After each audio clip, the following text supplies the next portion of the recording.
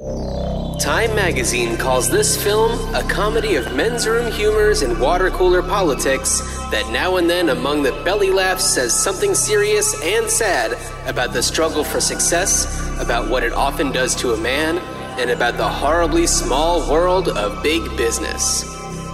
Robbie Collin of the Daily Telegraph claims that this film's stars shine as two essentially good souls trapped in a tangle of office politics.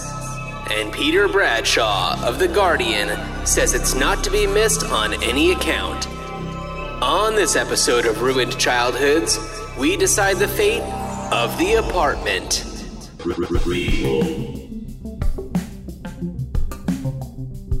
Sequel. Reboot. Which one will it be? It's the Ruined Childhoods podcast. Greetings, Starfighters. How goes it today? Nothing funky to do with The Apartment for that one? I don't know. Pass the key? Yeah. Greetings, Starfighters. Let's just all be shitty people together. I don't know. Oh, man. Yeah. This is Ruined Childhoods. Thank you for listening. I'm John. That's Dan. Yeah. This is our podcast. Hi. Yeah. So, and what we talk about is the reboots, remakes, sequels, prequels that are forced upon us. And hey, best case scenario, what you gonna do? We decide the fate.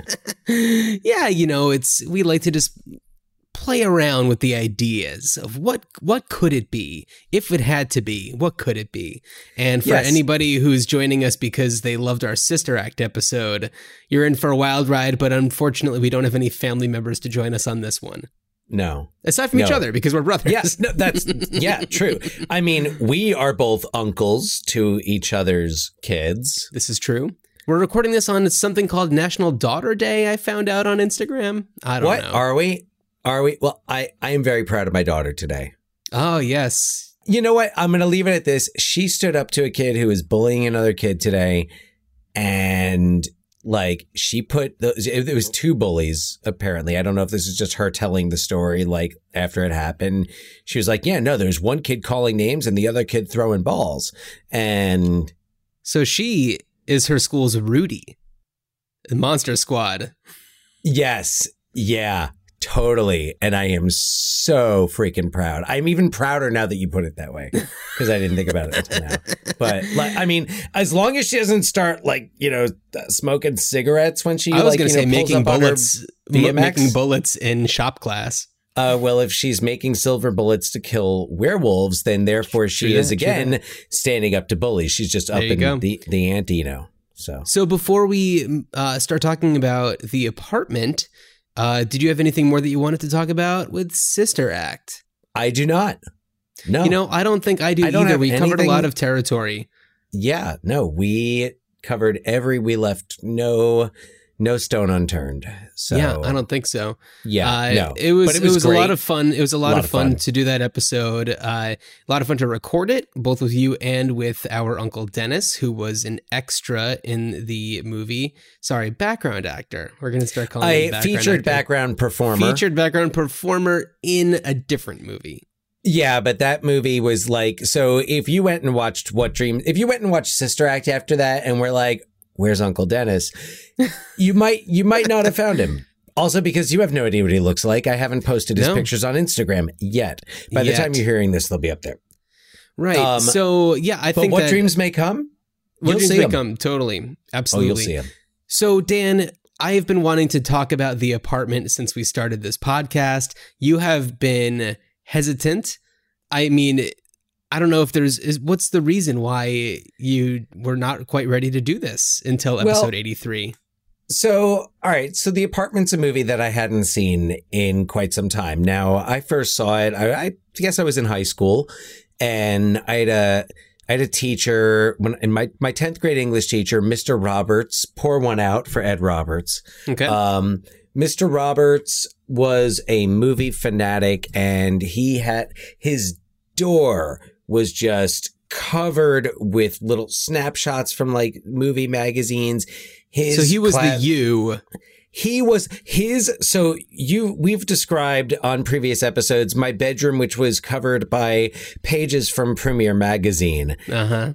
Imagine that on steroids, and you've got Mr. Roberts' classroom. So naturally, you must have just loved that. I wanted to be in that guy's class from the time I set foot in that building. And I had his English class 10th grade year, and then I took his film course my senior year, which was amazing. So it sounds like and this is a little inside Cranford, the hometown that Dan and I are from, but the predecessor to Miss Everhart, who was the English teacher. I never had her for English. I had her for film studies, which I was really fortunate to have in high school. I think that was a really nice treat. The one movie that I definitely remember watching in that class was Dark City, which was wild. Oh, nice. Yeah, I know. It was awesome. Nice. Yeah, Dark City, great movie. Great movie. Yeah, but Scott, our brother Scott, had Miss Everhart and he was, I don't know, like her favorite all-time student or something. I don't know. I don't know if she's still teaching, but for at least the longest time, since I was a senior in high school in 2000/2001, there was a poster of me hanging in her classroom next to a James Dean, the James Dean poster where he's kind of like leaning against the wall with a cigarette. I recreated that wearing a Michael Jackson Thriller jacket that I got off eBay in the early days of eBay. And she had it hung right next to the James Dean poster. And I mean, I guess this would have been over 5 years ago, maybe even closer to 10, that somebody went back to the classroom and saw it still hanging there. Oh, no kidding. I don't know if she's still teaching there, but some the other legacy teacher lived had on it. Plenty of kids wondering, who is that weird dude? I don't know. Yeah. Is that Thriller jacket? What? Is that a Beat It jacket? It was not a Beat It jacket. It was not a Beat It. It was Thriller, straight up Thriller. So yeah, anyway, so Mr. Roberts had this amazing VHS collection, and I actually still have the catalog that he handed out. It was typed and it had like his own graphics, but this was before computers. This was before you just copy and paste the movie poster on the thing. Blah blah blah blah. He had these like copied, pasted, Xeroxed. Like I remember the Return of the Jedi like poster being in there. I mean, I'm sure I have it somewhere near where I'm sitting right now. Really? Because I found it a few years ago when we went back to Cranford, and I did some rooting around as I was asked to dispose of things, and found Mr. Roberts' old like catalog, and I'm pretty sure that's how I saw The Apartment for the first time. Oh, okay.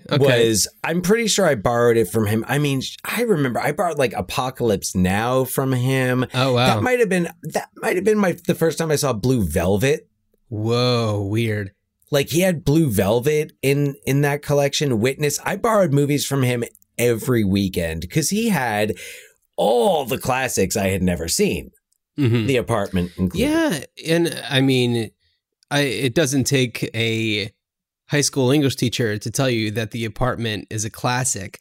I mean, it virtually swept the Oscars that season, and I feel like deservedly so. I mean, I personally have always always is such a strong word, but for a very, very long time, I've been a very big Billy Wilder fan. Clearly, a lot of people would probably remember some of his work better, like Sunset Boulevard or Some Like It Hot. But for me, The Apartment was like, that one is the one that speaks to me. Not because I identified with any of the characters, but I think the style, like the blend of drama and comedy and the way that it dealt with serious matters at a time when movies weren't made like this. And I think that I realized when I first saw it, probably around high school, that it was special, that it was just something different, especially coming out in 1960. And another like fun thing that happened in my life. So I lived in Los Angeles for a period of time, and when I first moved there, I had my very first job interview was at the Academy of Motion Pictures Arts and Sciences, and we have family members who work there in various roles. I want to say security and accounting are the positions. I don't know. But, the working at the Academy, and I got a job interview for mailroom supervisor, which is funny because it's like the cliche of like, oh, starting in the mailroom, which I think in a lot of industries like talent agencies and stuff like that is an actual thing. But I don't think that was such a thing at the Academy, because at the Academy, the person who had it that was leaving had been there for like 50 years. So, or however long there had been in an Academy was like there. So I was interviewing for that job, and I did not want it. But when I walked into the building for the first time, in a glass case was Billy Wilder's Best Director Oscar for The Apartment. And, when you are in your early to mid 20s and you have this idea of, working in the film industry, just seeing an Academy Award, that was given to somebody for a film that you love was, it was a really special moment. It was pretty cool. I'm sure that, a lot of people go into that office all the time and see it, but, it really, I don't know, made me happy, moving. It kind of was a signal like, you made a good decision moving to this city. I don't live there anymore, but that's neither here nor there. No, it was, well, you made you made a good decision when you moved there, and then you made a good decision. I agree. When you moved to Portland. Yeah. Yeah. So they are not mutually exclusive. This is I don't true. know I don't know if I just used that phrase properly. So I don't think so. I'm sorry. It's been I did a lot of English teaching this week, so I'm off the clock. So yeah. I well, get a pass. Dan, then I hope that you don't grade me on this synopsis, because I'm sure that it is riddled with grammatical errors. But you know what? I'm off the clock. Let's hear it out, okay? Put the red pen away. New York is a city that will eat you alive, especially if you're a minnow in a sea of insurance clerks at a big-name Manhattan agency, much like C.C. Baxter, who considers himself statistically insignificant in the grand scheme of existence. But Baxter has one thing going for him. He has a decent enough apartment on West 67th, about half a block away from Central Park. After an executive at the insurance agency tricks him into thinking he just needs a place to change into a tux, Baxter's apartment becomes a revolving door of executives who are having affairs on their wives. In exchange for a small fee, Baxter ends up running a small, by the rendezvous B&B for a handful of execs with the knowledge that this may be the only way that he'll be noticed. And Baxter does find himself in just such a situation when his 5 clients band together to recommend him for a more deluxe position with his own office and a big enough raise with which he can now afford things like bowler hats. But his promotion comes at a cost. One more client, Jeff Sheldrake, the big boss of the agency. But all of this is meaningless in comparison to his feelings for Fran Kubelik, an elevator operator who marches to the beat of her own elevator and isn't afraid to talk wise to the suits who work on all 27 plus floors.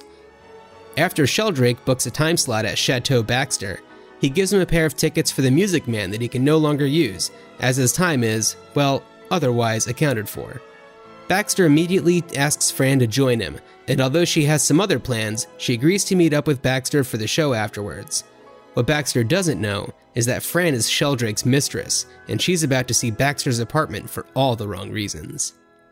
After Baxter is stood up, he returns to his place to clean up and finds a compact with a broken mirror, which he returns to Sheldrake with the understanding that it belongs to his mistress. That's when we get to the exciting holiday party.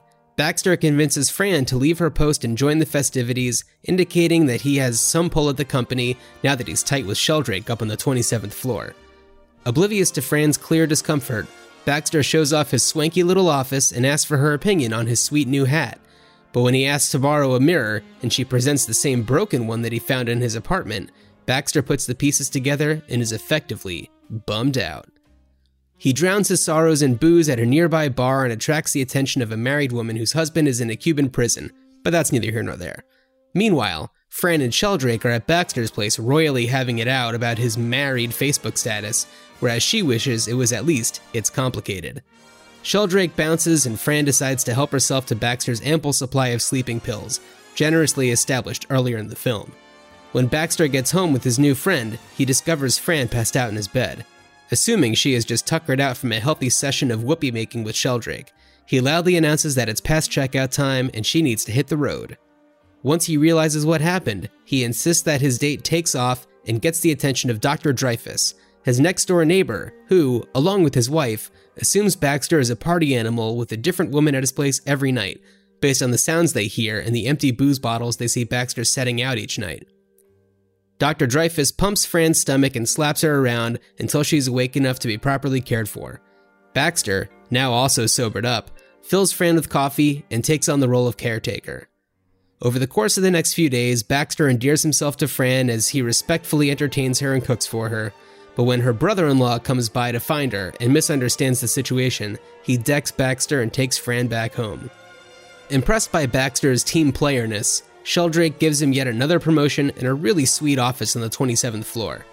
Having caught wind of the Fran situation, Sheldrake's assistant/former mistress spills the beans about the affair to Sheldrake's wife, who decides to divorce Sheldrake, leaving him open for a new life with Fran, who's convinced that Baxter is going along with everything, having accepted his new position at the company.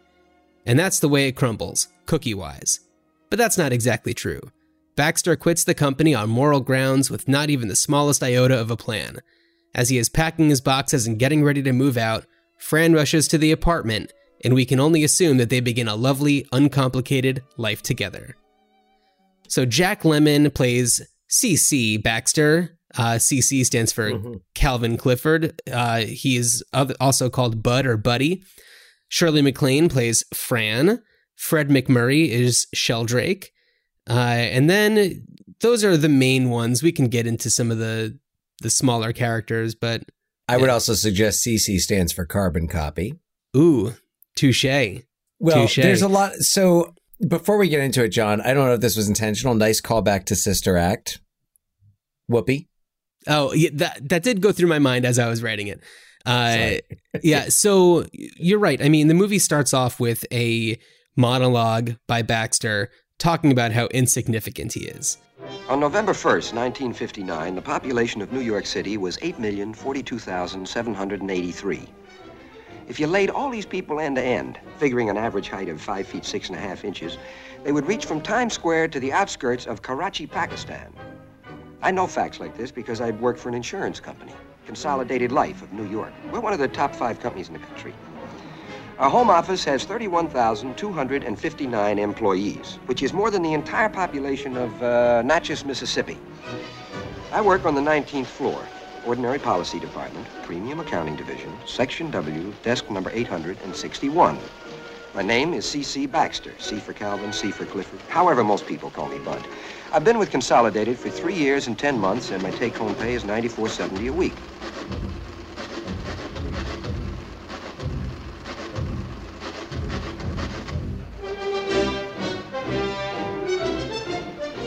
The hours in our department are 8:50 to 5:20.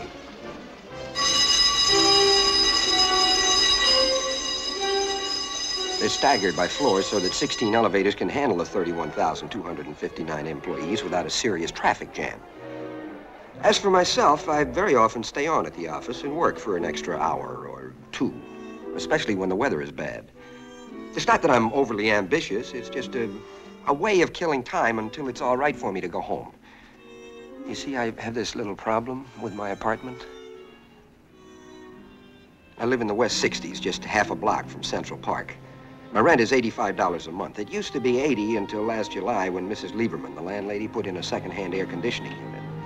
It's a real nice apartment. Nothing fancy, but kind of cozy. Just right for a bachelor.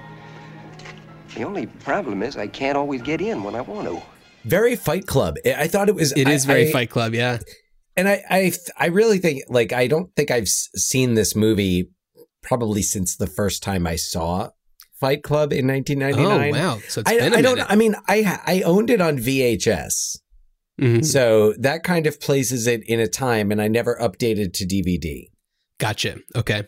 So there were a lot of things that I never noticed. But in having Fight Club as a frame of reference, I looked at, and I know Fight Club is very, in many ways, comparable to The Graduate, which I think we discussed on the Graduate episode, where on the commentary track for Fight Club, they talk a lot about how they took cues from The Graduate, not necessarily in terms of story, but in terms of presenting that central male figure who's just kind of like a nobody who goes through this like existential crisis. Sure. Yeah. To the extreme in Fight Club. But in this case, he's less, I think in this case, I think he's like less aware of it, or like he's almost numb to it. Well, yeah, you know, he even says something to Fran at one point about how, I used to live like Robinson Crusoe. I mean, shipwrecked among 8 million people. And then one day I saw a footprint in the sand, and there you were.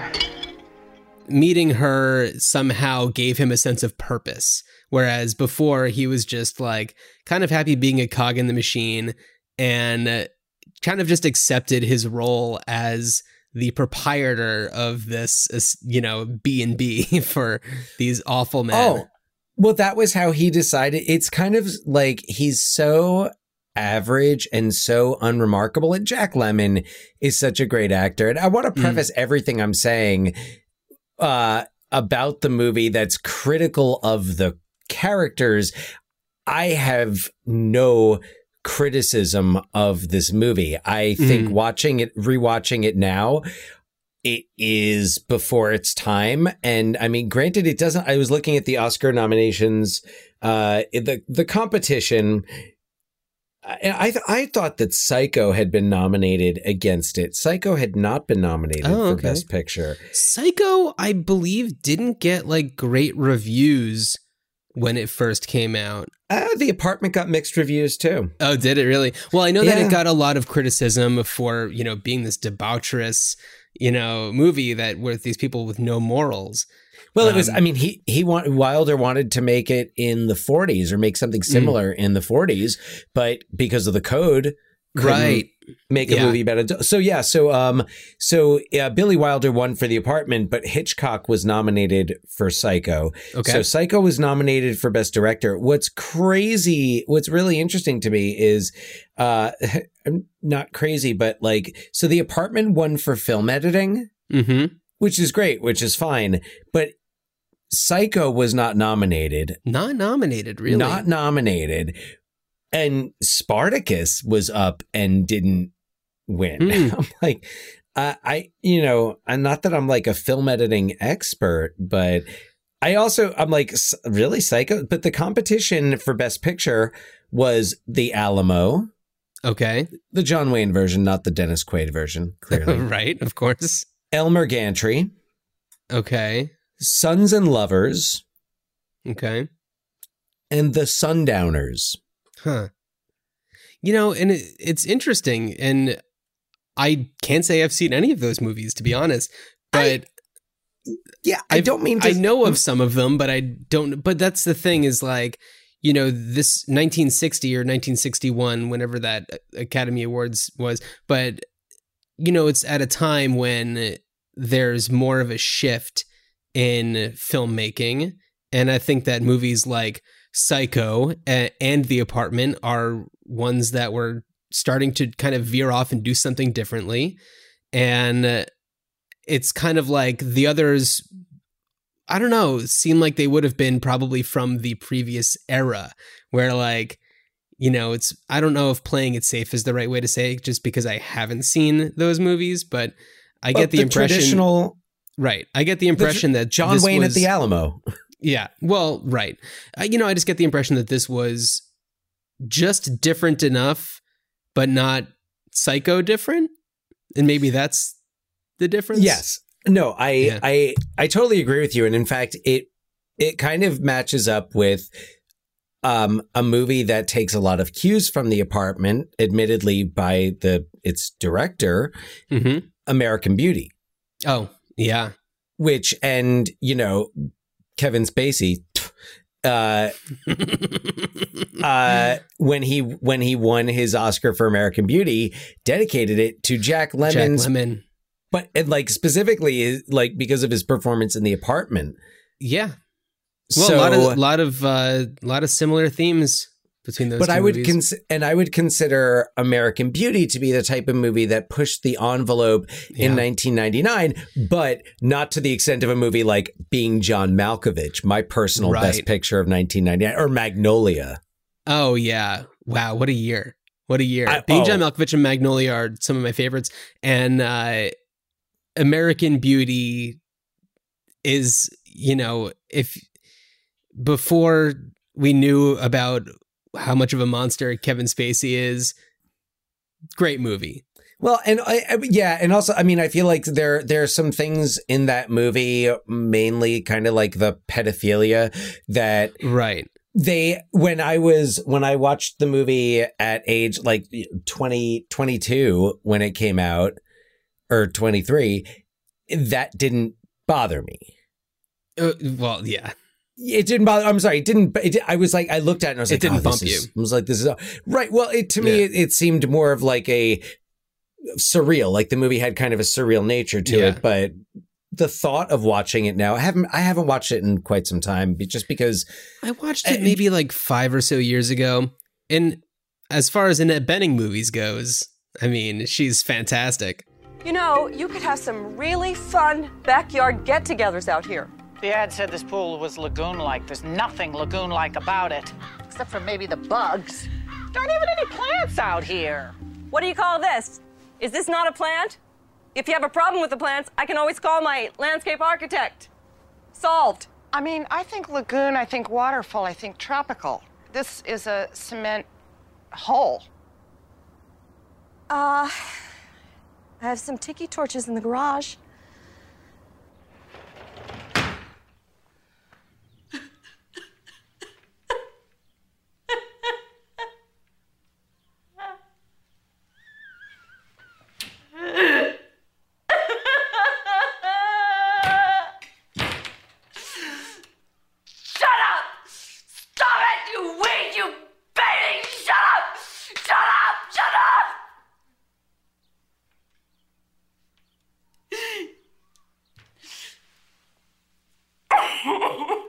She's outstanding. And this is how good 1999 was. Mm-hmm. Brief tangent.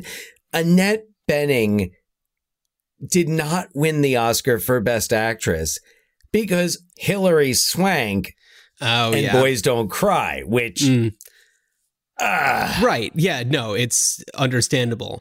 I went to see that movie by myself.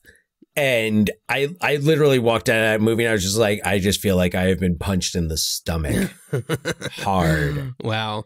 Yeah. And I also kind of feel like Annette Bening would have been a really good choice to play the Fran character had this been remade in the 90s.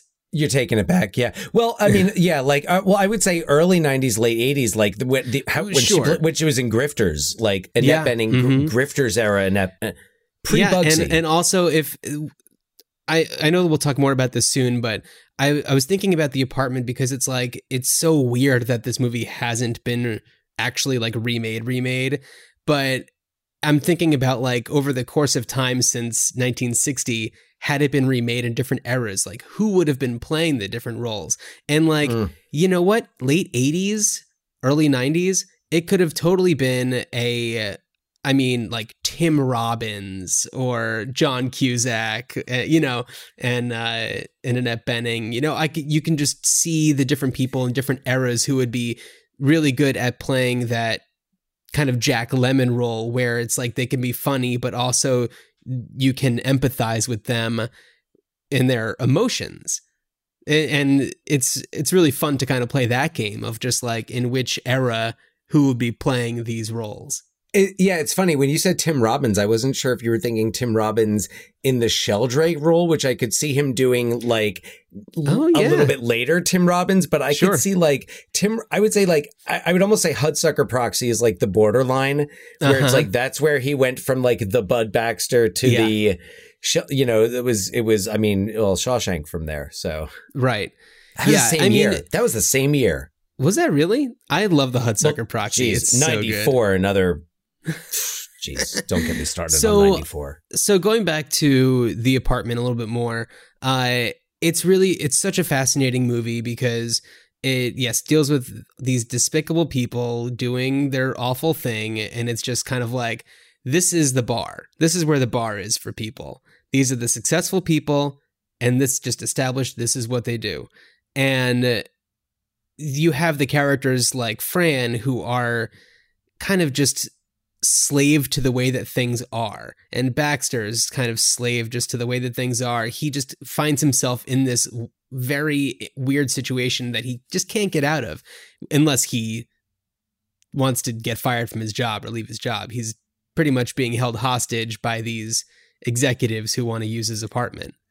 You disagree? I have to take issue with that because he's voluntarily doing this. Like, he's voluntarily doing it, but I do think that he wants to stop doing it, but he just can't. But he doesn't want to stop doing it as much as he wants the key to the executive washroom.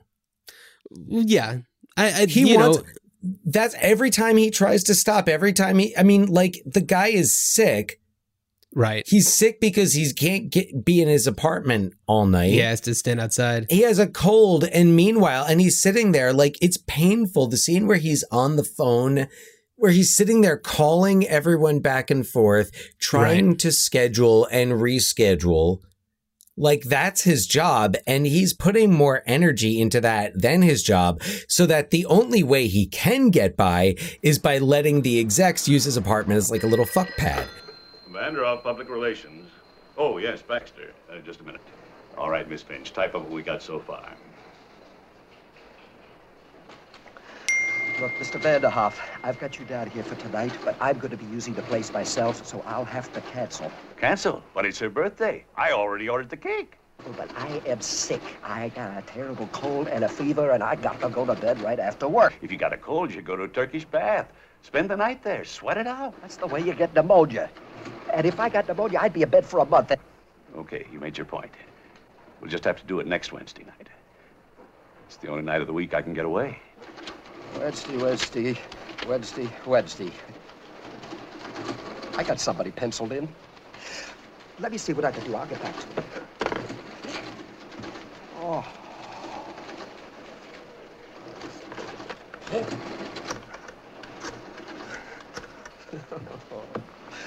Mr. Eichelberger. Oh, yes, Baxter. What's your problem? Wednesday is out. Oh, that throws a little monkey wrench into my agenda. Thursday? No, I'm all tied up on Thursday. Let's schedule that meeting for Friday. Friday? Let me see what I can do. I'll get back to you.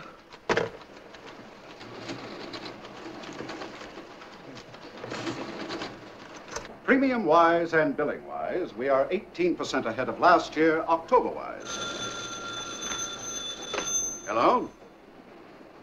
Yeah, Baxter, what's up? Instead of Friday, could you possibly switch to Thursday? You'd be doing me a great favor. Let me check. I'll get back to you. Consolidated line.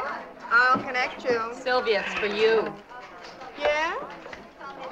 Oh, hello. Sure, I got home all right. You owe me 45 cents. Look, Sylvia, instead of Friday, could we make it Thursday night? Thursday?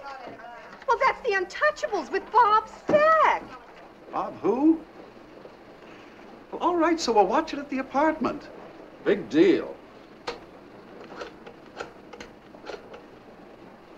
Hello, Baxter? It's okay for Thursday. Thank you, Mr. Kirkaby.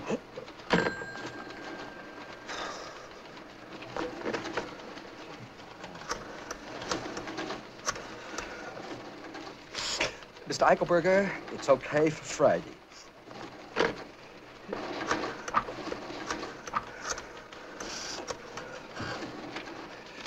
Zweite half. Okay for Wednesday. Yeah, I think he's just in a position where he just can't get out of it, and he's not strong enough to want to get out of it. He's just, well, they're not strong enough, but that doesn't mean he can't. Let me elaborate, because I think it's part of the point. Okay. Because I mean, I always, with filmmakers like Billy Wilder, I always assume like they've got something else going on. It's kind of like the discussion we had about Blake Edwards with The Party. There's more going on here, and I'm not as familiar with Billy Wilder, but to me, this seemed like a real indictment of what the rat race, and it stems from, and I know he initially got the idea in the 40s, but in the 50s, you have this major, like the guys who live in it's madmen, they live in the suburbs. Right. They take the train in, they have their mistresses in the city. And part of why they would have these mistresses in the city was because they were working so late, because once you got to that level, there was always someone. I mean, that's why they called it the rat race, because rats will crawl and claw on top of each other to get to the top of the pile. Yeah. So, and like there's this big, really famous novel that was adapted into a film in the 50s called The Man in the Gray Flannel Suit. And it was just all about kind of this is what's expected now. And being the CC, the carbon copy, the cog in the wheel, constantly trying to get ahead. And that's where CC comes in, because he really only is thinking about himself. He's a guy who's on his own. Yeah. And I think that we agree on this, but what I'm suggesting, and one thing that I do appreciate about movies like The Apartment is that they start after everything has been established. You're getting caught up to where we are at this moment in time.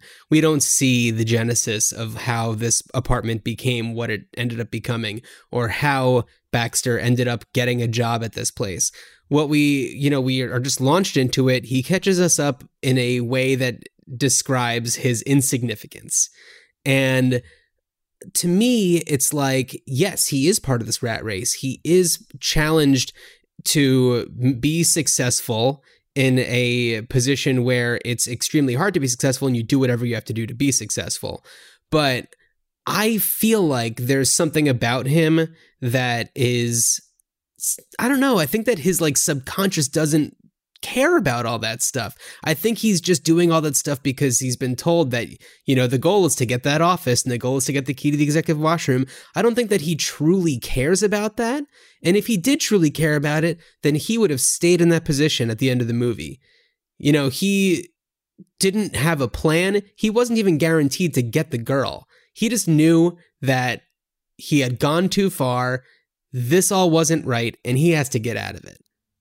Right. Yeah, he figures it out after she ODs in his apartment. Totally. And I think that it was in him all along, but I don't think that he had that turn, until she OD'd, until after she OD'd, really. No, and to your point about his kind of like his doing what is expected. There's a lot of that in the movie, and I think it shows that what is expected is that you are going to look at, and he's constantly talking about status symbols. Yep. And everything what from floor you're on, who who you're tight with. Well, who you're tight with, the hat, when he gets the hat. Even when he's playing cards and she's exhausted and she has no interest, he doesn't. That's the thing, is like in most of their interactions are one-sided, and she's like, anytime she tries to start talking about herself or telling him something about herself, he just makes it about himself again. He said, "Oh yeah, well I always say, and and I do this, and look at me." And again, don't get me wrong, Jack Lemmon is brilliant in this role. Right. This is a believable character. Yeah. But he is at the point, and like you said, John, we do see enough of the kindness in him to presume that like, he wasn't always this way. He became this way. And you know what? We see what happens. He sees what happens when you don't quit, when you stay with it, because that's Sheldrake, and Sheldrake ends up, kicked out of his house, and he's lost Fran because he's been absolutely terrible to her. Right. Mm-hmm. And now he doesn't really have what he had before to accommodate his affairs.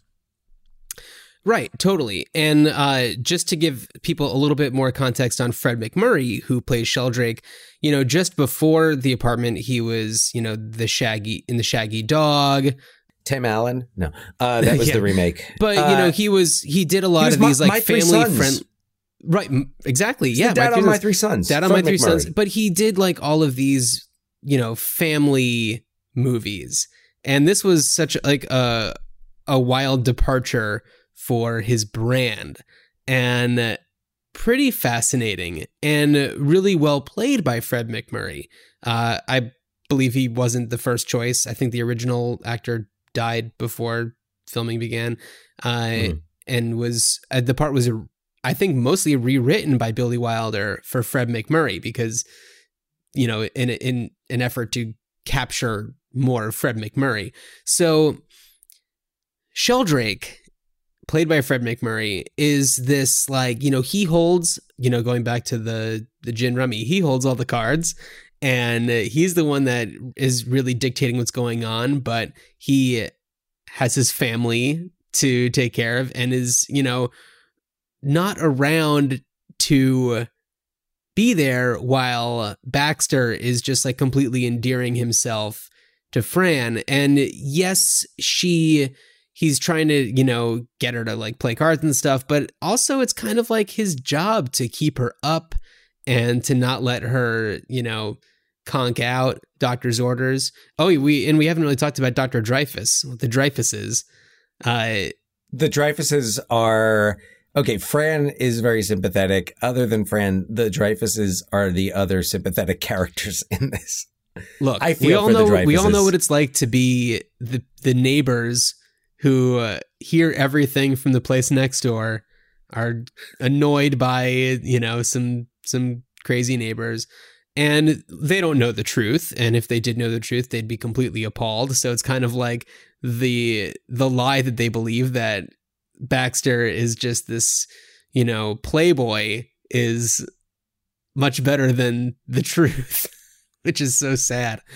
It's kind of like, it's a little odd. I feel like they're very stereotypically Jewish, and the fact that you don't think so? Oh, no. I'm agreeing with you. Okay. I'm agreeing. I'm like, and no, I'm just saying, I'm like, okay, so it wasn't just like, it gave me a little pause. It took me out of it. But what's funny? It's like, okay, he's a doctor. I think that there's a bit of a stereotype with the doctor being Jewish, but also like Dreyfus's, I can't remember her name. What's Dreyfus's wife's name? I don't have it written down. Mrs. Dreyfus. Mrs. Dreyfus. Yeah. She's, wanting to be a caretaker. She's like... Oh, that must be Mrs. Dreyfus. You remember the doctor from last night? That's his wife. So there's the victim. Max to knife. No, little lady, how are we feeling today? I don't know, kind of dizzy. Here, the best thing for this is a little noodle soup with chicken, white meat, and a glass tea. No, thank you. I'm really not hungry. Go ahead, eat. Enjoy. You wouldn't have such a thing as a napkin, would you? Well, I have some paper towels. Beatnik. Go to my kitchen. Third drawer, under the good silver, there is napkins. Yes, Mrs. Stratford. So what are you waiting for? A singing commercial? I can't eat. You must eat. And you must get healthy, and you must forget him. Such a fine boy he seemed when he first moved in here. Clean and cut, a regular Ivy Leaguer. Turns out he's King Farouk. With the drinking, with the cha-cha, with the no napkins. A girl like you for the rest of your life. You want to cry in your noodle soup? Who needs it? You listen to me. You find yourself a nice, substantial man, a widower maybe, and settle down instead of notching all those sleeping pills. For what? For whom? For some good time, Charlie? Shh. One napkin coming up. Wish we had some champagne to wrap it around. What did I tell you? Mrs. Dreyfus, you don't have to wait. I'll wash the dishes. You wash them, you break them. I'll come back for them later. If he makes trouble, give me a yell. She doesn't seem to like you very much. Oh, I don't mind. I mean, I think they're believable characters. They are believable. I'm not complaining at all about them. It's just a little heavy with the dialect. Yeah, it's very it's community theater. It is. Kind of. It's I'm going to see a Neil Simon play in community theater. Right. And, Groucho Marx was, I think, possibly going to take on that role. And I'm glad that he wasn't that role, because then it would just be like, hey, it's this Groucho Marx in this movie. It would be too much drawing attention to the fact that it's Groucho Marx. So, instead that's Jack Kruschen, who's great. I think that he's awesome. He was nominated for an Oscar. Was he really? He was nominated for Best Supporting Actor. They did not make very many movies in a year at that time, did they? I thought he was good, but I feel like there was a lot that came out in 59. So I think 60 was kind of the, It's kind of like how it's like a big, sweeping, epic 1 year, smaller, independent art film next year. Right. I feel like, I don't know if I'm disagreeing with you on Baxter being oblivious in that scene. So, I mean, he's clearly oblivious in so many other scenes where she doesn't really want to talk to him. And honestly, we haven't talked about this, but he's kind of a creep. He knows all her information. He knows all of her information because he works for the insurance company, and he looked her up, and he was bragging to her how he knows her social security number. There's a great little band at El Chico, the village. It's practically around the corner from where you live. Sounds good. How do you know where I live? Oh, boy. You know who you live with. Sister, brother-in-law. I know when you were born and where. I know all sorts of things about you. How come? Oh, a couple of months ago, I looked up your card in the group insurance file. I know your height, said your weight, and your social security number. You had bumps, had measles, and you had your appendix out. Don't mention the appendix to the fellas in the office, okay? I wouldn't want them to get the wrong idea about how you found out. Bye. If I was her, I'd be like, okay, I'm going the other way. But she's just I'm laughing reporting it off. You. Yeah. But I mean, I don't know if there was such a thing. It's 1960. She would report him to the head of personnel, who is Sheldrake. So I don't think that's really happening. But I mean, that's kind of weird. And I feel like that also is part of the rat race mentality, and not just the career, but also how you treat women, where it's just they are, they're not just objects, but they are, missions to accomplish. And and in terms of impressing the execs and things like that, it was that was part of the game. And it was oh, well, what's the matter? You don't have a mistress? What's the matter with you? Yeah. So yeah, they were totally, I mean, damn, look at player Ray Walston. Right. Hey, that does not sound like Ray Joe Walston. Dobich. Yeah. And so I don't know. And Shirley MacLaine, who's Fran, is excellent. She's excellent in this. So good. She's so good in this. She, you really get the feeling right off the bat, this woman is different. It is obvious why somebody like Baxter would be interested in her. And she's got the little pixie haircut. And she's kind of sassy, and yeah, when she's on the elevator and the guy grabs her ass on the way out, and she gives him a little hell for it. Not hell, but 19. Watch your step. And watch your hands, Mr. Kirkby. I beg your pardon? One of these days, I'm going to shut these doors on you and... 20 next. Right, but, you know, she is not shy. She speaks up. She, you know, she's just kind of trapped in this situation with Sheldrake, who she... I mean, we have to imagine that at some point she, you know, had fallen for him and couldn't take herself out of it. Of course, until she realized how much she cared for Baxter. But, you know, Sheldrake just had this spell over her. And even though she was just, you know, fighting him on it, saying like, look, if you're not going to leave your wife, then I got to get out of this. You have to stop calling me. But, you know, of course, all the promises just kept on coming in, which, as we learned, was what he did with all of his mistresses, including his secretary. Ms. Olsen, yeah. Yeah. Edie Adams. She's great. She's really great. She's really great. She has that scene at the holiday party where she kind of corners Fran. She's like, oh, so you're the one, and blah, blah, blah, blah, blah, and kind of like warned her. And then she goes off and tells Sheldrake's wife about everything. That takes some cojones. Well, because she was like, she was there. But she was the same as Fran. She had fallen for him, clearly. Yeah. And then got jilted for, she calls the newer models. Right. And so it's like, but she's clearly carrying all that around, and like, she's his secretary. But it's also, we're talking about like how Baxter's doing what's expected of him. These women are doing what's expected of them. Right.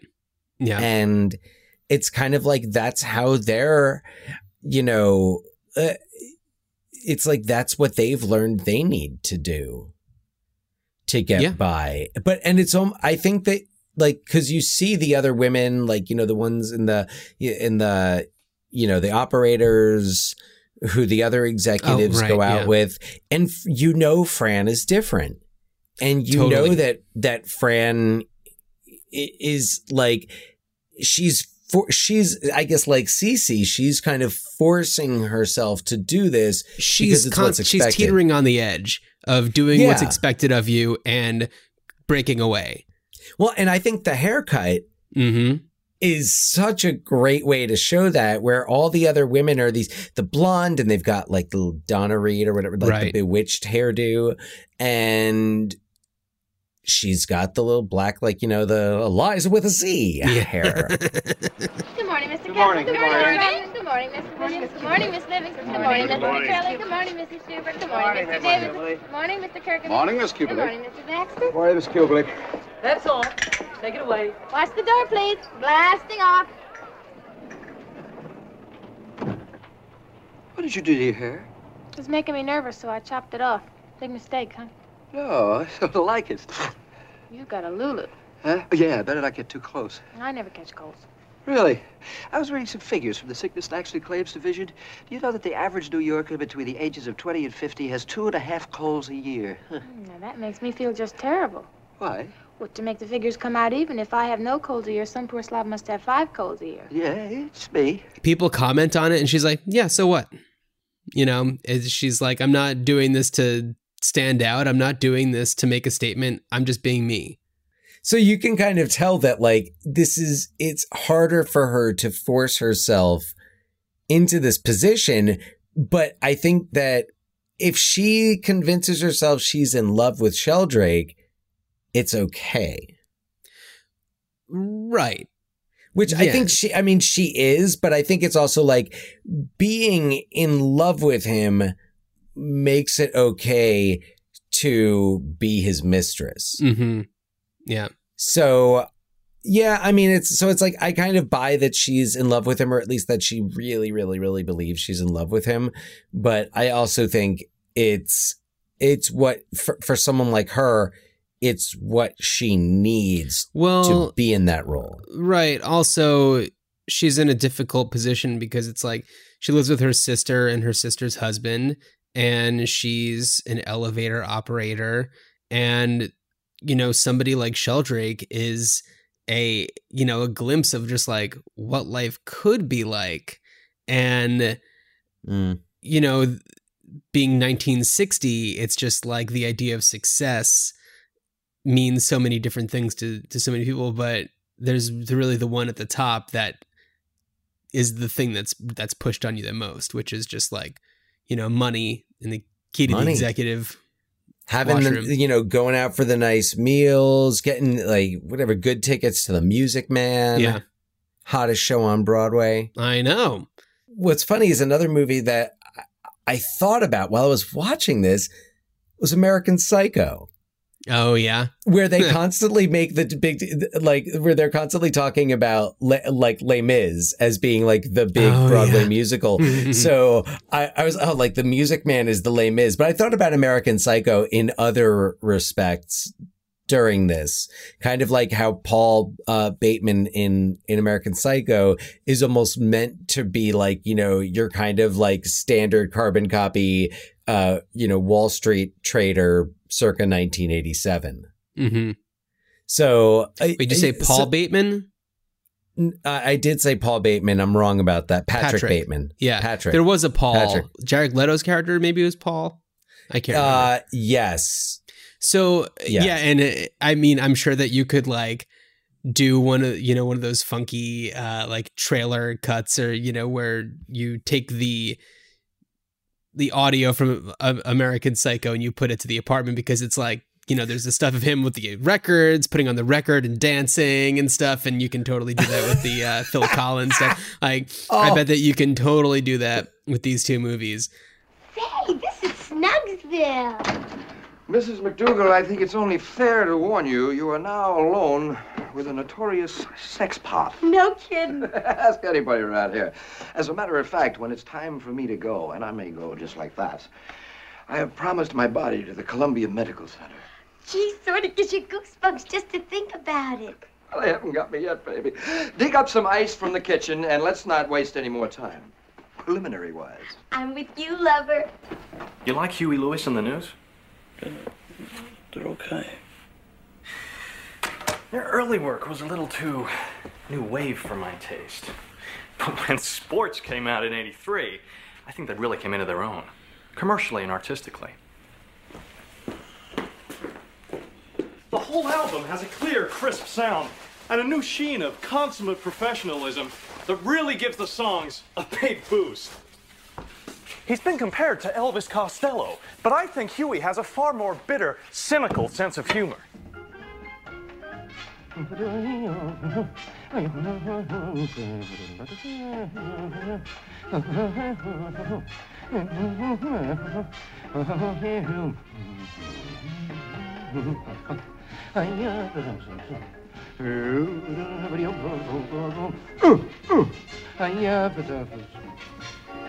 Sabrina, don't just stare at it, eat it.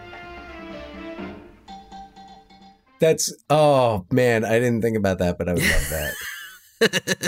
That's fabulous. But no. Just going back to what you were saying before, and how we were talking about how, you know, Fran's character and Baxter's character are kind of being pulled in these two different directions.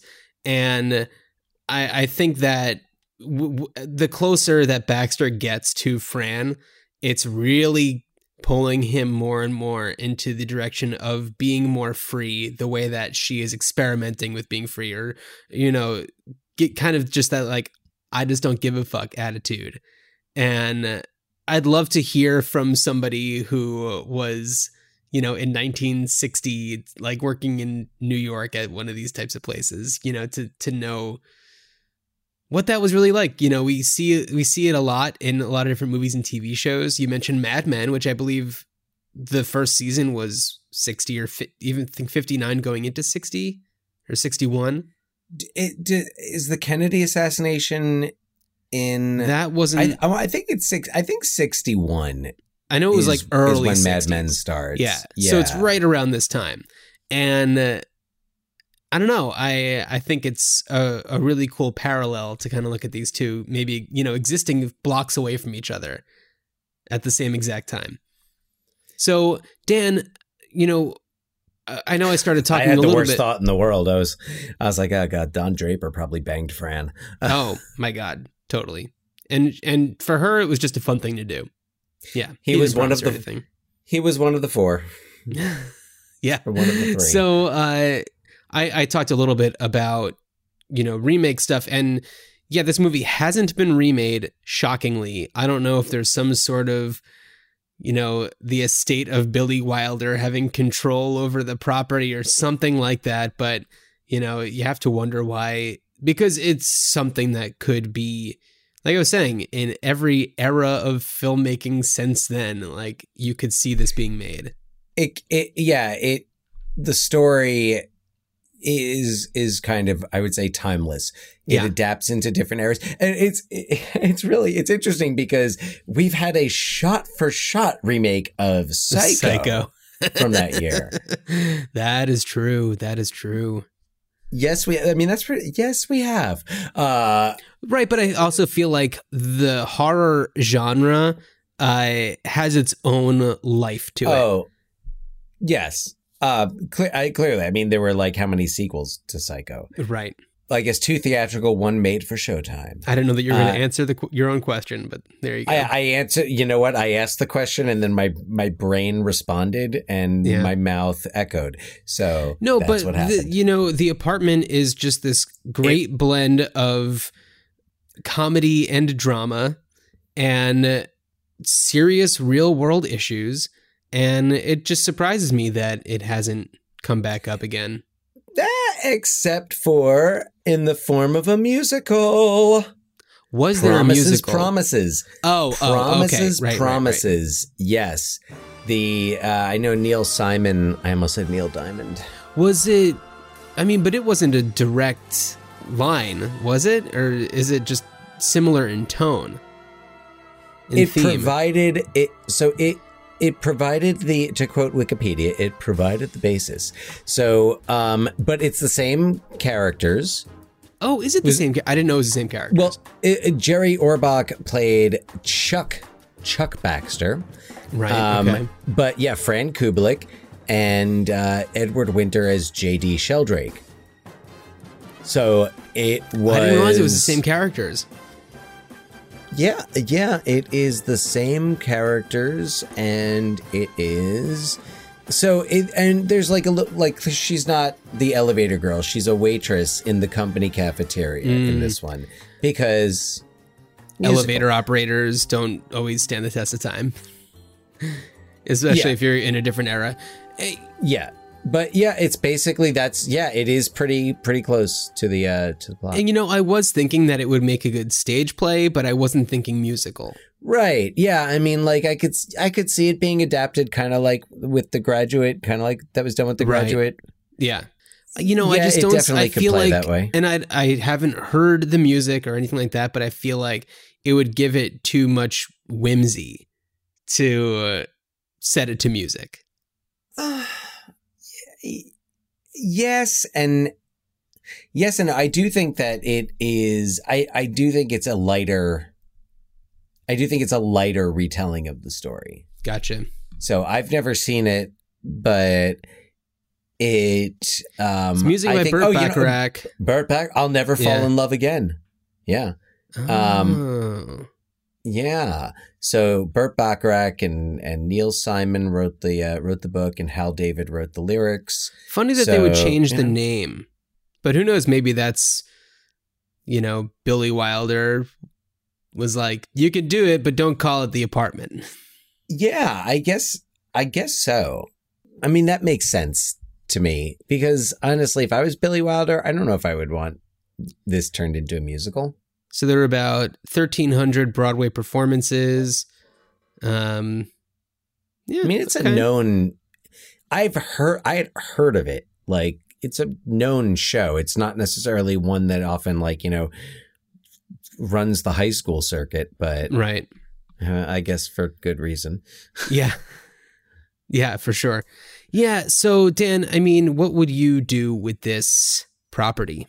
Well, I think a remake is kind of like the obvious choice that comes to mind. It's hard to imagine recasting the roles for a sequel. I feel like but it would be interesting to see 5 years later like what happens, assuming that they make it 5 years. Like I see. Going back to The Graduate. You know what? Sorry, just one real quick. In my synopsis, I even end it with, "We can only assume that they begin a lovely, uncomplicated life together." Because it's like it's not like and they lived happily ever after. They just start playing cards, and they give it a shot. For the That's moment. all we know. For the moment. To me, it's like it's The Graduate. It's the end of The Graduate where they're going off together, and you're like, okay. What do we do now? Say yes, but they're kind of just like looking into each other's eyes and smiling and dealing cards. Well, that's probably because Billy Wilder called cut. Because Mike Nichols did not. Because Mike Nichols did not call cut, which is why you have Dustin Hoffman and Catherine Ross at the end of The Graduate looking like they don't know what to do, because literally they don't know what to do. So, but I love it and it's brilliant, and that's that's in our archives. So yes. Yeah, so I think a remake, and what's interesting is I feel like a remake would almost. I was first thinking like a remake would almost play like a thriller, but that to me would it would just kind of demean it, and it would kind of devalue it if it just played like an erotic thriller. Oh, you mean like Sleeping with the Enemy? No, I mean like Basic Instinct. All right, so. No one ODs in Sleeping with the Enemy. I'm just kidding. But can I? Please, no. All I was going to say, just to add to what you were saying, is that like clearly there would be some things that would be revised, such as Baxter being a super creep, or if he was, he would be called on it. So I don't know. Or he would be creepy in different ways where maybe like the audience would see it, but he doesn't necessarily, like he might accidentally let something slip. Right. With Fran, but he wouldn't be boastful about it. I was thinking though, I was just wondering, I was like, I don't want to necessarily corner it to a genre because it does kind of defy genre. Like it has a lot of humor in it, but it also has a lot of pathos. And I was trying to think of some directors, because that's where I kind of went with this, rather than thinking like, okay, well, how would I do this? I was just like, I would love to just see this given to a really talented filmmaker like a Sofia Coppola.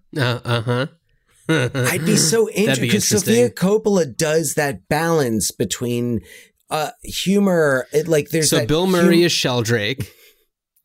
I mean, I guess so. Inevitably, Rashida Jones is Fran. No, although she would be a good Fran. Yeah, I feel like 10 years ago, maybe 7 years ago. Yeah. Office era Rashida Jones. Mm-hmm. But like, I was thinking about Sofia Coppola. I was also thinking like, I love how Wes Anderson shot. I assume it was Royal Tenenbaums, New York. Yeah. Yeah. So I loved how Wes Anderson shot it. And I was thinking of like a more intimate Wes Anderson film that doesn't have like the ensemble, but looking at how Wes Anderson would take it. So more of like a Bottle Rocket. That's, about the characters in this small group. No, more of a Moonrise Kingdom. Moonrise Kingdom. Okay. More of a more of a like more intimate Moonrise Kingdom. Now, when it comes to taking, directors who usually work with larger casts, but then make amazingly both funny and dramatic intimate films, I also think of Paul Thomas Anderson and The Phantom Thread. God, you don't have to get us started on Phantom Thread, Dan, do you? No, I can't remember any of the quotes from it right now anyway. So, but my God, it's so good. I don't know. So I was kind of, that's kind of where I was thinking. I'm sure there are a lot of other great filmmakers that are not coming to mind. Also because the first people I think of are people who were making movies when I was just devouring them. And it's Sofia Coppola, Wes Anderson, Paul Thomas Anderson, other people not named Anderson. Yeah, I mean, it's a really interesting one because, like you were saying, it could go genre-wise in a lot of different directions. I think that one of the things that makes it such an endearing movie is, of course, Jack Lemmon's performance and his quirks. The way that he is with his nasal spray, the way that he, strains the spaghetti on the tennis racket, those little character quirks, I think really shape the movie and make it something more than just this like debaucherous story with these problematic people. It's those, it's the quirks that make the character, which kind of makes the movie. Oh, who'd be a decent Bud Baxter? Jack Quaid. He's on my list. He's on your list? I'm not even kidding. Okay, that is really, really weird. I've been watching The Boys. Oh, I see. I never seen that. But it's good. I love Carl Urban. So okay. Yeah, once after watching, I haven't watched the last episode of the first season yet, but it's like so after funny. watching that, I was also thinking Jack Quaid, which is so weird because he's like, I feel like he hasn't, I don't know, been in so many things that like he would be on one's list of like go-to people. He's been in quite a few things. But he's in Scream. He's going to be in Scream 5. Cool. So who's on your? I want to hear more of your list. All right. So is this Through the Times? Well, here, we'll talk about that. So I definitely think that a remake would be great. I don't want to see a prequel. We don't need to know the genesis of all this stuff. I don't want to see a sequel because I don't want to know how things didn't end up between, Fran and Baxter. And I don't know. It just seems like a really great story to tell that could work in any time. It just would work. It just would work. So it's also, it's a great story in the quote unquote Me Too era. Totally. And you could do so much more with it. You could do so much more with it. Yeah. But please go on. Yeah. So I was thinking about it and it's like, this seems like the kind of movie that would have been, going from like the 90s through pretty much present day, that would have been something that would have been like produced by Lorne Michaels and starring whichever like cute, quirky SNL cast member, was really hitting that season. So like early Will Ferrell, like something that like Andy Samberg would have been in his younger days. Jason Sudeikis, I feel like when they were putting him in all these movies, he would have been that kind of guy. The person who can do a more serious movie, but is like quirky and fun and you just like to watch what they're doing. And, currently, I think it'd be really fun to see somebody like Aidy Bryant, doing the Baxter role. Somebody who you can totally see her being pulled in those two directions between being yourself and also just following what you're supposed to do. You can see that with her. She's proven her range so much, especially on like Shrill. And and aside from Aidy Bryant for present day and Jack Quaid, other people that I think that I'd really like to see doing this would be, at the top of my list would be Awkwafina. As Baxter? As Baxter. Baxter. Oh, okay. And it doesn't necessarily, and I don't think that it would be a straight up gender swap because I think that in order for it to work, the asshole executives need to be men. Or maybe mostly men. Although what's interesting is when I was like, who'd make a good Sheldrake? For some reason, Tilda Swinton popped into my head. She'd be an excellent Sheldrake. I know, right? Maybe even as a man. Male. I was like male or female. Yeah. I don't know. Tilda Swinton is, Totally. I thought Awkwafina would be great. I don't know if you saw The Farewell, but she's fantastic in that. She's got serious drama chops, even though her character, much like Jack Lemmon, tiptoes this line between drama and comedy. And she's just so funny. I really, really enjoy her. And Lakeith Stanfield is another one that I think would be really cool in a Baxter role. We all love Lakeith Stanfield here on Ruined Childhoods. Yeah. No objections. Somebody there. else that I have two others on my list, and these are both women. And I don't know if I'm pronouncing her last name right because I don't think I've ever heard it spoken, but Maya Erskine, who is on Pen 15. She's, I think she actually did a romantic comedy with Jack Quaid in the past year or two. she is tremendously talented. She's so super funny and quirky and weird, and I'd love to see her just do more. And the other person that I was thinking, and this is maybe like my bottom of the list, would be Florence Pugh. Just because I'd want to see her try to do this type of role. As a Baxter? Yeah. Ah, interesting. Well, I mean, I think she's shown like, a good deal of versatility, so I would have no objection to seeing that. Director-wise, I had two. Olivia Wilde, who I really loved her work on Booksmart. And the other one is Paul Feig, star of Ski Patrol and Heavyweights, who have you seen A Simple Favor? No, I haven't. Oh, I haven't yet. I think you'll like A Simple Favor. It's a really well done, kind of funny, like thriller. And it's the kind of thing that I see tonally working really well with something like The Apartment. My favorite of his so far has got to be Spy. Really? I thought Spy. All Not due respect Bridesmaids. to Bridesmaids is so good. All right. Okay. Yeah, it's tough to say. I do love Bridesmaids. Oh God, some of it is so uncomfortable. It's so good. Yeah, Bridesmaids is great, but I have to say, like, Spy really exceeded my expectations. I've only seen it once. I remember enjoying it. I mean, I'm also a big Jason Statham fan. It's Melissa McCarthy, Jason Statham, directed by Paul Feig. It's like, how could it really be so bad? To me, it was just in this cluster of, hey, wouldn't it be funny if Melissa McCarthy did this? Movies. Right. Yeah. And it is funny. I didn't see most of those. Oh, Tammy. Life of the Party. Was Tammy the one she was with Susan Sarandon? Yeah, there's Identity Thefts with Jason Bateman. Oh God, we watched that. We Redboxed that.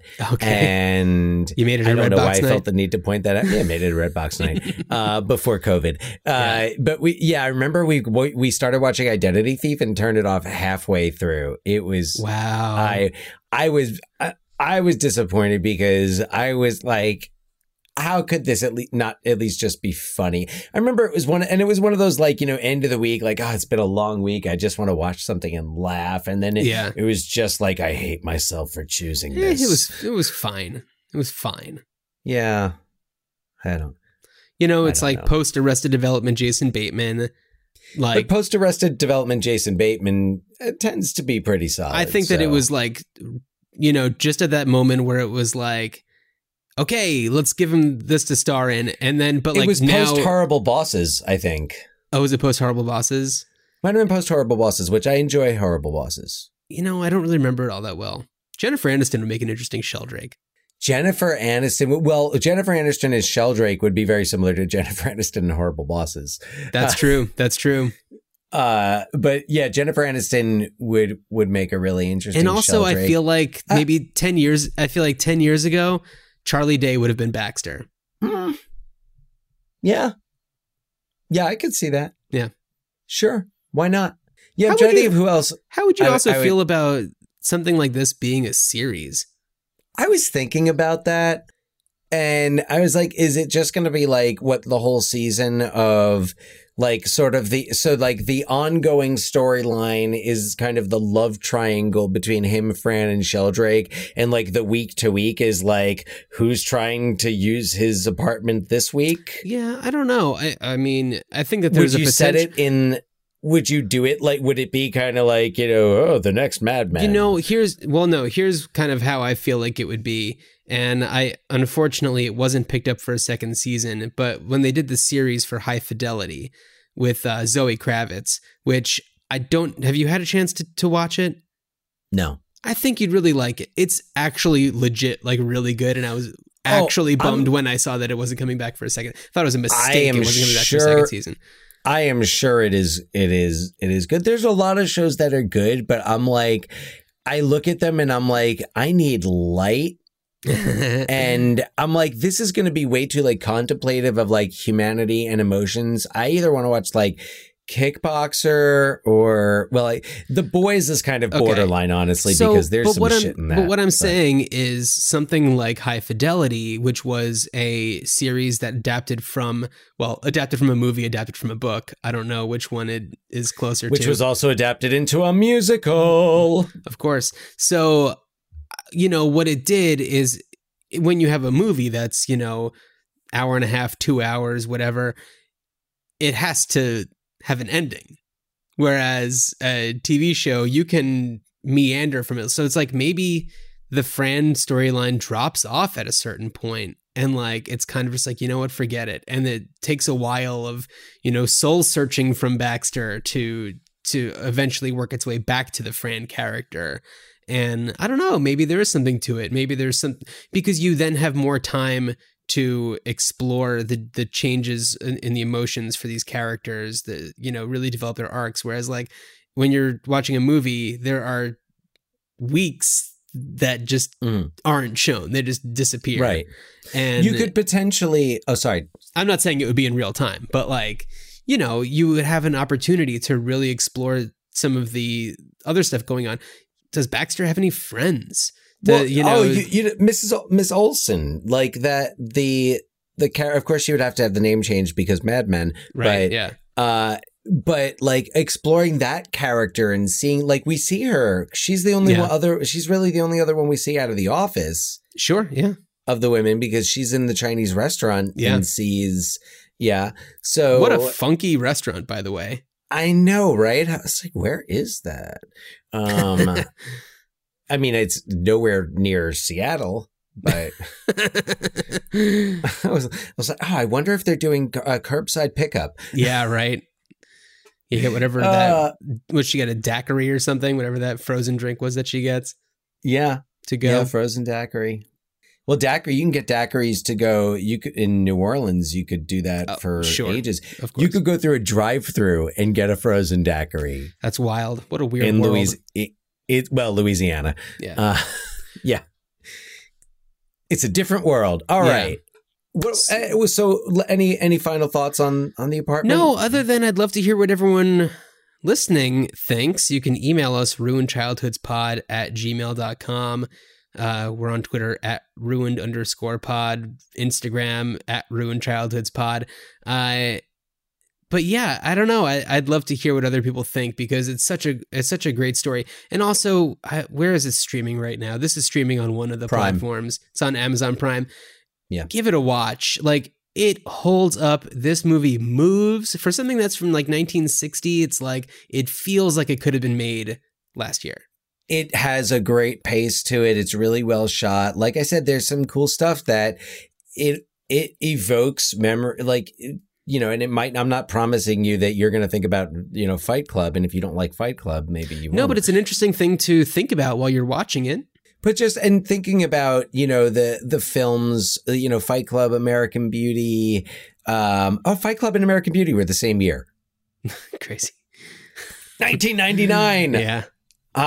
The year I graduated college. If only Kevin Spacey was beaten to a pulp. Anyway. Moving on. Yeah, moving on. So then I guess without any further ado, I can tease what will be coming up next. We got another theme month, baby. Yes. Why? Because why not? You know what? It is October, which doesn't mean we're watching movies with actors in them. We are watching movies with one specific actor. AYK. An actroid, Dan Aykroyd. Yeah. So yeah, why not? You know what? I feel like Dan Aykroyd doesn't get his proper due. So stock up on your Crystal Skull vodka and listen along with us because we're talking about Grosse Pointe Blank on the next one. Yes, Grosse Pointe Blank, which I thought you mentioned High Fidelity a few minutes ago. John Cusack earlier. Yeah. Yeah. I love Grosse Pointe Blank. What a fun movie. I don't know yet if it's streaming anywhere. I know I have a copy myself, but if you haven't watched it in a while, give it a watch, seek it down. It is just such a cool movie. One of my favorite Jeremy Piven roles. Good. All right. All right. We'll talk going to about start it on the talking next about one. Gross Point Blank. Yeah. All right. So, all right. Okay. Good journey. Good journey.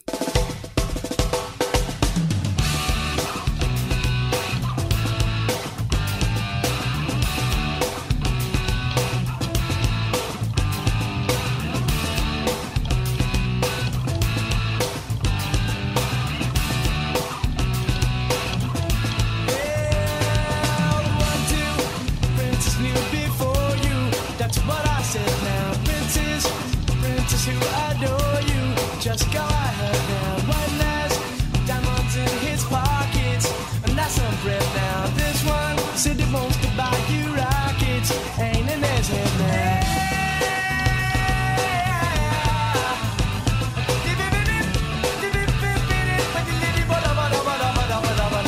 This one got a princely racket, that's what I said now. Got some big seal up on his jacket, ain't in his head now. You marry him, your father will condone you. How about that now? You marry me, your father will disown you. He'll eat his head now. Marry him or marry me, I'm the one that left him, baby, can't you see? I ain't got no bitch or family tree, but I know what a pretty lover ought to be.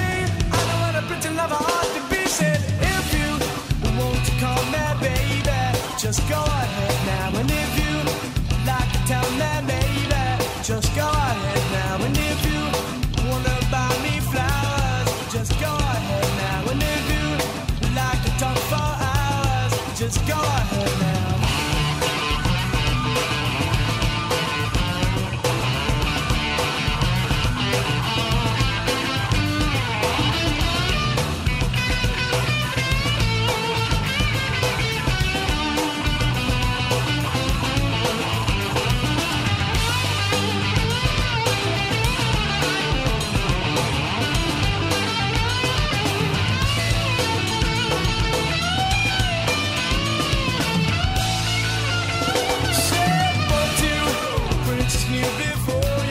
That's what I said now. Princess who adore you, just go ahead now. One last diamonds in his pockets, and that's a friend now. This one who wants to buy you rockets, ain't in his head now. Marry him or marry me, I'm the one that love you, but can't you see? I ain't got no bitch or family tree, but I know what a pretty lover ought to be. I know what a pretty lover ought to be. Said if you want to call me baby, just go ahead now. And if you like to tell me maybe, just go ahead now. And if you wonder about me flowers, just go ahead now. And if you like to talk for hours, just go ahead now. And if you want to call me baby, just go ahead now. And if you like to tell me maybe, just go ahead now. And if you like to buy me flowers, just go ahead now. And if you like to talk for hours, just go ahead now. If you want to call me baby, just go ahead now. And if you'd like to tell me maybe, just go ahead now. If you want to buy me flowers, just go ahead now. And if you'd like to talk for hours, just go ahead now. Oh, baby, just go ahead now. Just go ahead now. Oh, your majesty, just go ahead now. Come on, forget the king. Now just go ahead now. Come on, come on, come on. Go ahead now. Yeah, just go ahead now. If you want to buy me flowers, go ahead now. Sabrina, don't just stare at it, eat it.